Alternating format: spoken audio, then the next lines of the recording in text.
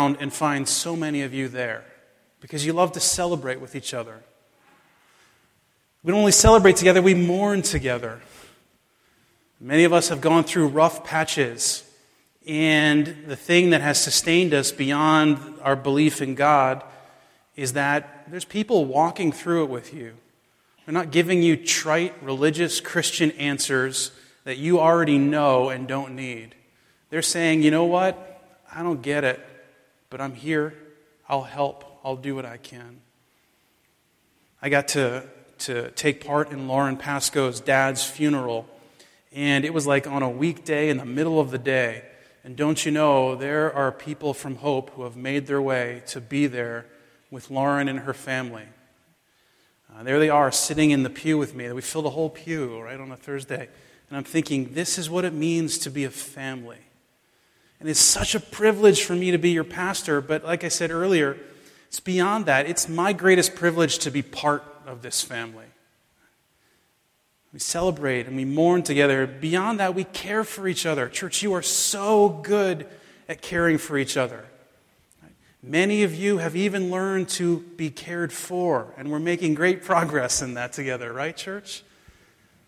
And so when little Chester was born a few months ago, their meals were covered for weeks because you said, we're going to do that. And when someone has needed help with yard work, you've been there. You've loaded lawnmowers and you've driven them to places. You've done things. I even remember when Eric Young needed help shoveling his roof, and Dale and Chris made their way over to shovel this roof, right? You guys do that, and it's not because, I guess I should. It's because that's what it means to be together as a family. You care for each other, and you do it so well, and I love being part of this family. And you pray for each other. If I could somehow collect all of the text message prayers and encouragements that have flown through this family and put them on the screen, it would roll for forever. You're faithful in praying for each other, not because, that's what Christians do, but because you honestly care. And you encourage one another, and it is a beautiful thing to be part of. We are a family, and that's exactly what we want to be. And so I am thrilled at the milestones we're achieving together as a family. That being said, as I thought over the last really month about what God wanted me to say in this short time this morning, I couldn't get past Jesus' letter in Revelation to the church at Sardis. And it's this obscure little letter that many people have never read. And what I want to say in leading into it is this. It is good and right for us to be a family. But going along with that, we have to be very careful that we don't get too comfortable together, that we forget what God has called us together to do. Right? Is that fair, church? And so there's this town called Sardis, and it's this fascinating town, and you can read the history on it on your own. But it was the higher part of the town was built up on the side of this cliff, and it was considered the most defensible city in all of the known world. That it could not be conquered, that it could not be overwhelmed by anything or anyone, no matter the size of their army, because they could never get to them. And as time went on, they got very comfortable in their situation. And Cyrus and his Persian army came to lay siege on the town, and the city went on its own way, doing its own thing, because who could conquer Sardis? And one by one, the men of the army of Persia slithered up one section of the wall that was left unguarded because the town got comfortable and began to occupy the town. And over time, overthrew the town of Sardis, one by one, slowly and methodically. See, the people at Sardis had traded mission for comfort. And they had turned inward instead of looking outward. And in so doing, they had loved a very good thing, but forgotten what the very good thing was brought together to accomplish.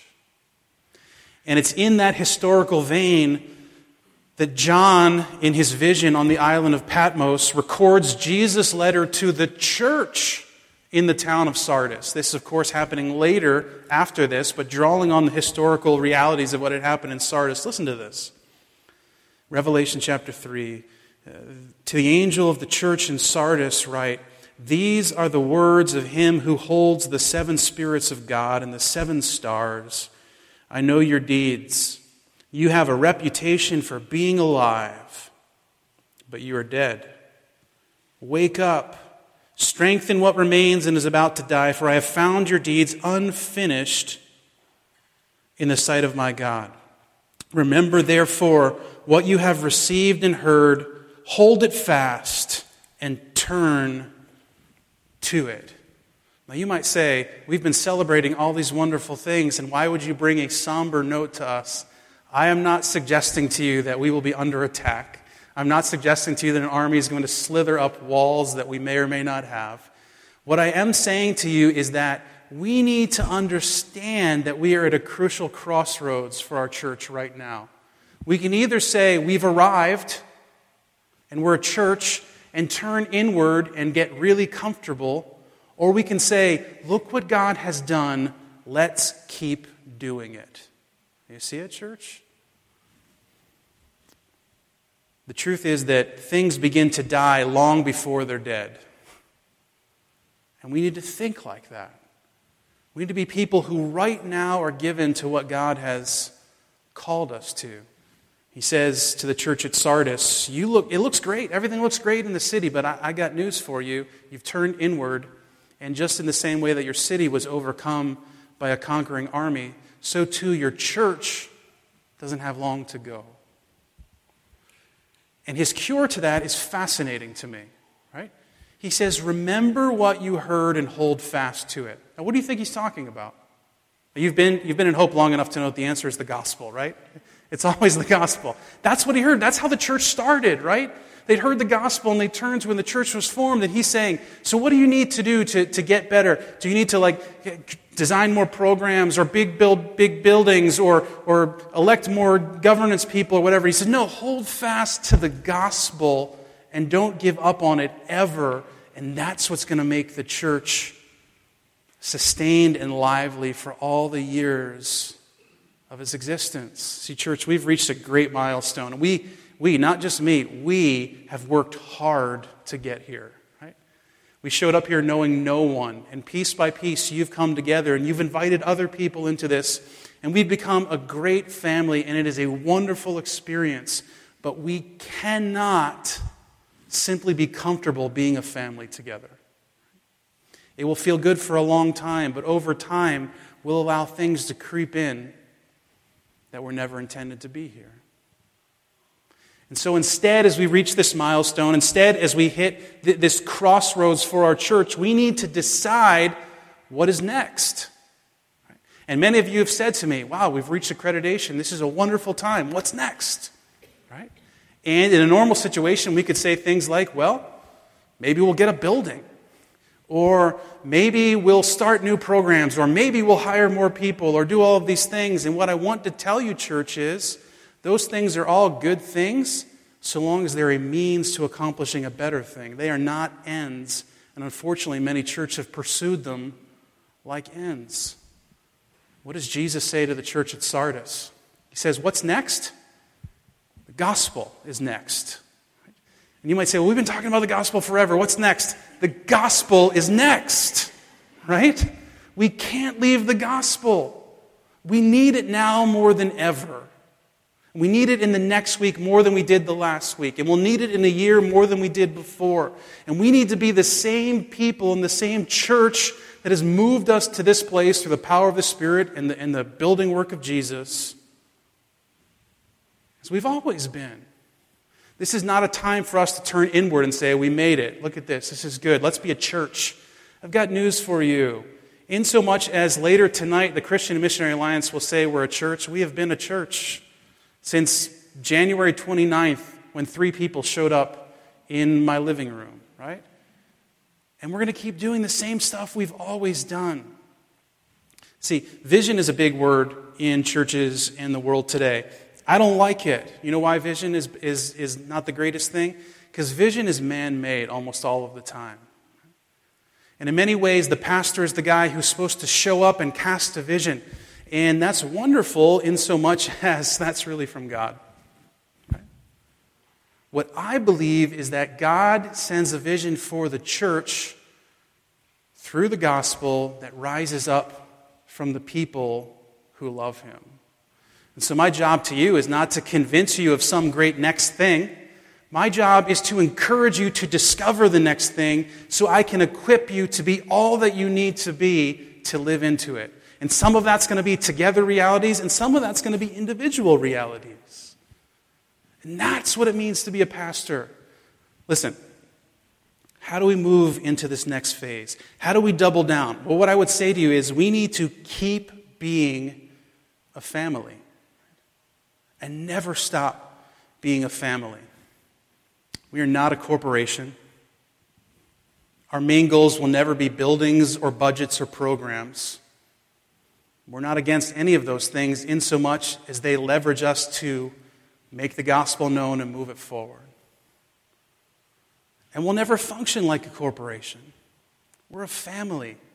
But we have to be a family on mission. Right? A family on mission.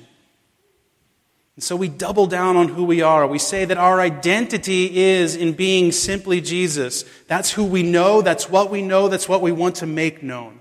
Right? We don't need to know and make known Sunday morning, or know and make known Wednesday night, or know and make known a future building, or whatever it is. We need to know and make known Jesus. And if there's anything that can help us leverage that, we'll do it. We'll do it. And in the so doing, live into the 4 values that have defined us from the get-go. That we're people given to genuine connections. That we're people that share the stories that we've heard this morning.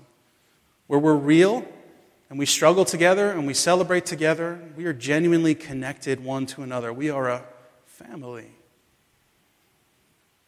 People who are given to casual depth, a place where you can be yourself and enter as you are, be accepted as you are, and be called to move into something greater than you ever believed you could be. But in the same way, we're also people who are given to gospel saturation. That is, that the gospel is constantly being brought to bear on every circumstance of life and our world. And as John so eloquently said earlier, we're people who are given to multiplication. Right? And by that, we don't mean math facts. We mean reproducing ourselves. Right? We mean seeing in other people things happen that have already happened in our lives. Because we love God and we love people. I love what Paul writes in Colossians.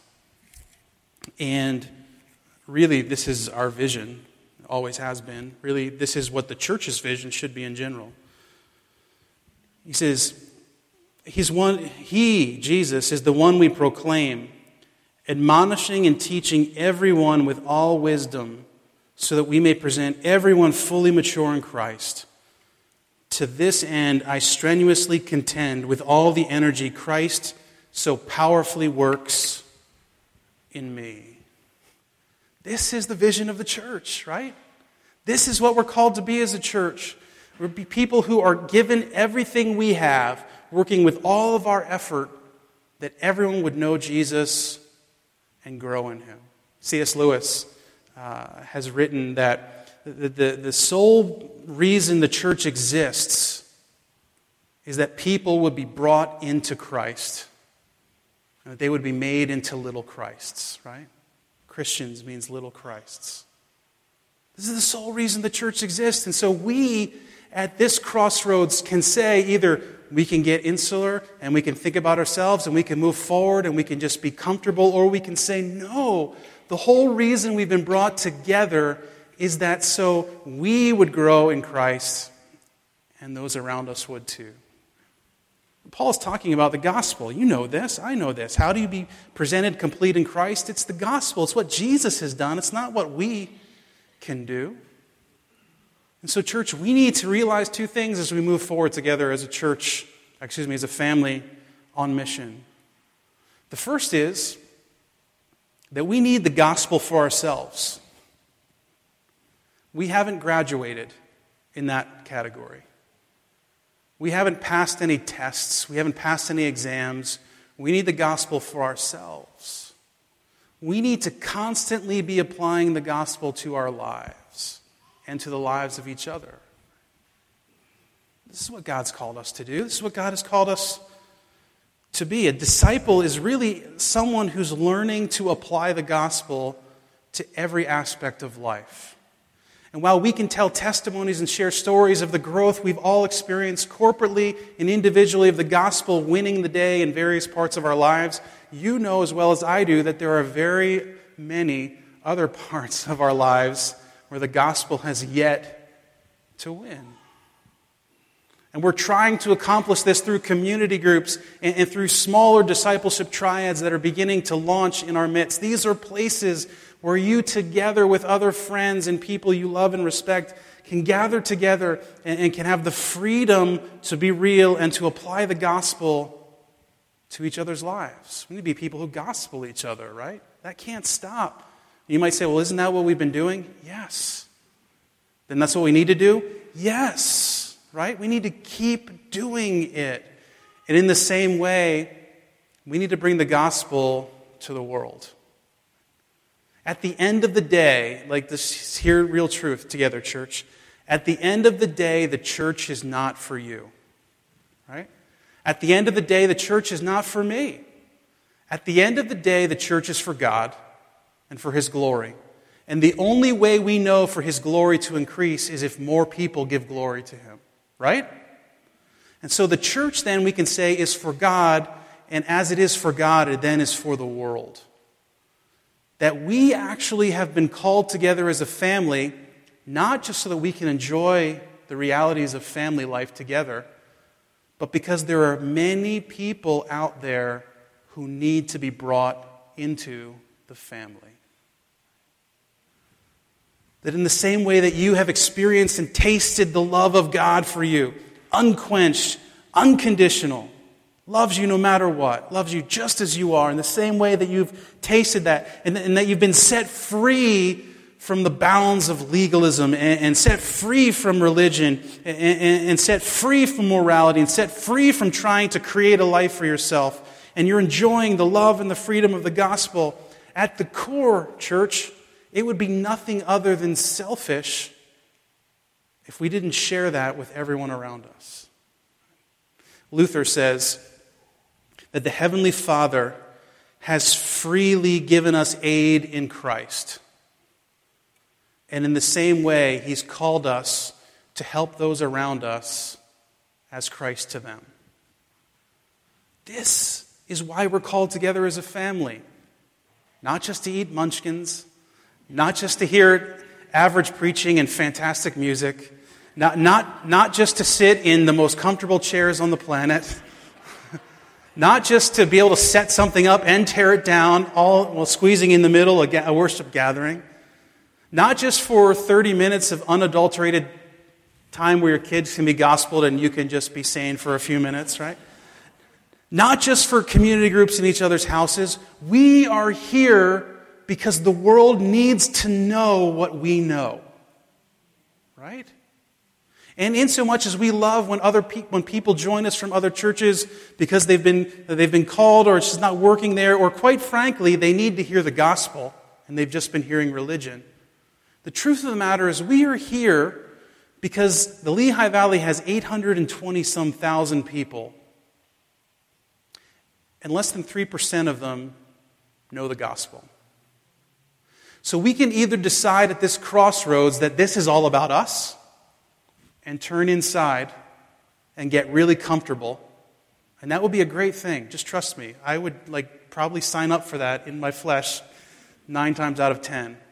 Or we can say, God has done a great thing in bringing us together so that we can be on mission in this valley for Him. Because 2.5% doesn't honor God. And we're going to do everything we can to push the numbers higher. In cooperation with all the great churches around here, and in so much as God has called us to do it. I want to do something, right?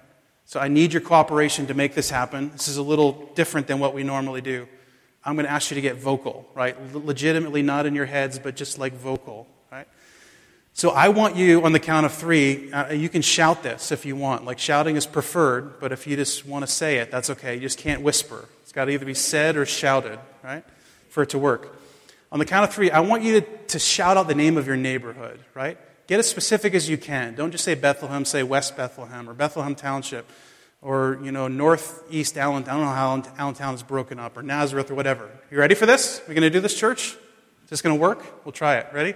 1, 2, 3. You want to know what the vision of our church is? You just said it. Right?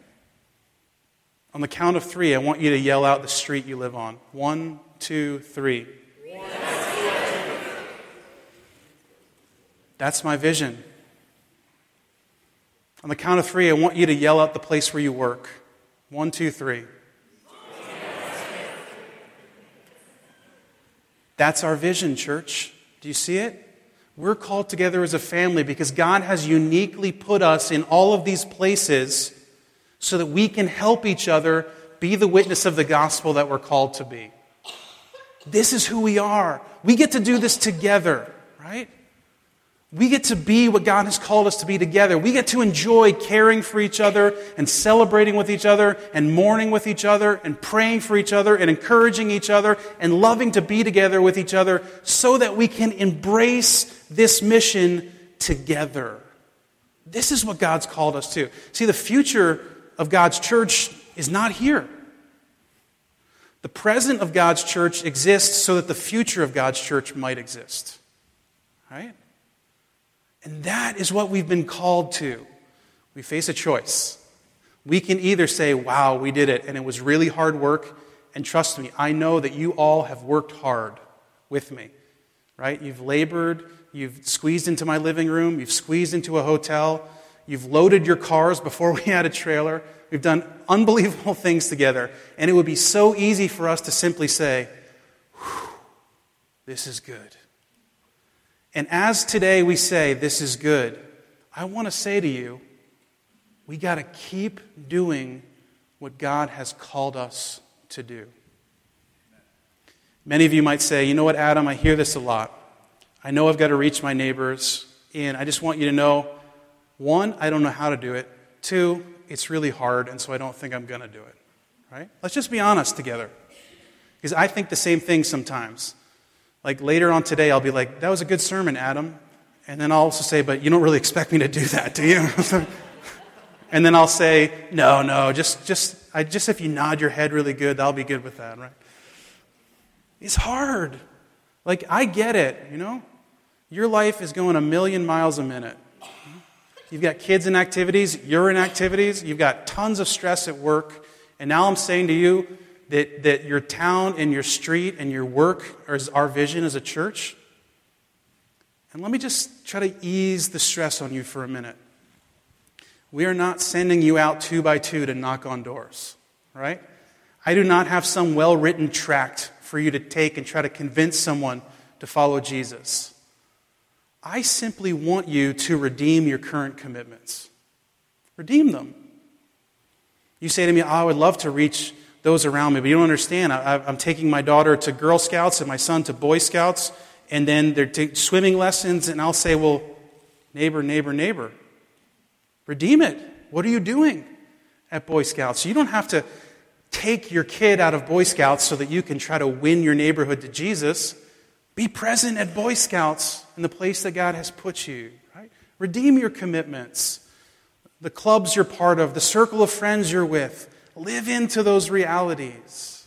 That's what it means. And secondly, I'm calling us as a church to create and to engage in places of intersection. Places where the church meets people who aren't part of the church. Let's just tell each other an honest truth for a minute, right?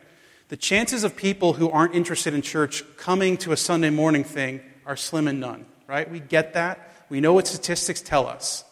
That's why we're called to be a family on mission. They aren't coming here, we go there. See it? And so we need to look and be thoughtful about these places of intersection where we can be what God has called us to be together as a family while intersecting with those who are far from God. The ladies of our church do a great job at this. Like simple things. I apologize, ladies, if I'm going to demean your activities. You got together to color. Is this correct? This happened. The ladies of the church, they gathered to color with crayons and coloring books. This happened at our church, right? And also part of it were plenty of people who don't come to our church. And relationships were made, and engagements were gathered, and friends that Rachel brought said, every time you invite me to something, I meet the most wonderful people. That's the gospel. That's loving the people around you. That's engaging in intersections because you love that. It is not forcing someone to convert to a faith they're not ready for. It is not trying to convince them that Sunday morning doesn't feel like church. You know? It's finding the intersections and gathering them. So my commitment to you as we go forward in the next year is we're going to work as hard as we can to create intersection points for you in the places that you just announced rather than right here, so that you can invite people into those realities and invite yourself into them. In the same way, church, we must be people who give what we call come and see invitations. The disciples came to follow Jesus because other disciples said, hey, I met this guy, and you got to meet him. And they left the decision up to the disciples that were going to come. In the same way, it is not our job to convince people of what they should do, but it is our job to say to them, I'm experiencing something really different at this place called Hope, and maybe you should check it out. And if they say, forget it, you say, okay. And if they say maybe, you say, okay. And if they say yes, you say great, right? Or you say, you know what, I never knew what community was until I started meeting with these people on Friday night at John and Jen Davies' house. You should come check it out. Come and see invitations are how we move forward. It's how we bring the kingdom together, and we get to do it together. There was a town called Sardis, and it was so defensible that no one could ever conquer it, that they began to have parties and turn inside and just care for themselves, and they traded mission for comfort, and one by one, an attacking army slithered up the walls unnoticed and overtook the town. As we celebrate today, as we celebrate tonight, my call is the same call as Jesus did to the church at Sardis. Hold fast to the things that brought us together. We will love the gospel and we will love each other and we'll be on mission together. Can I pray with you?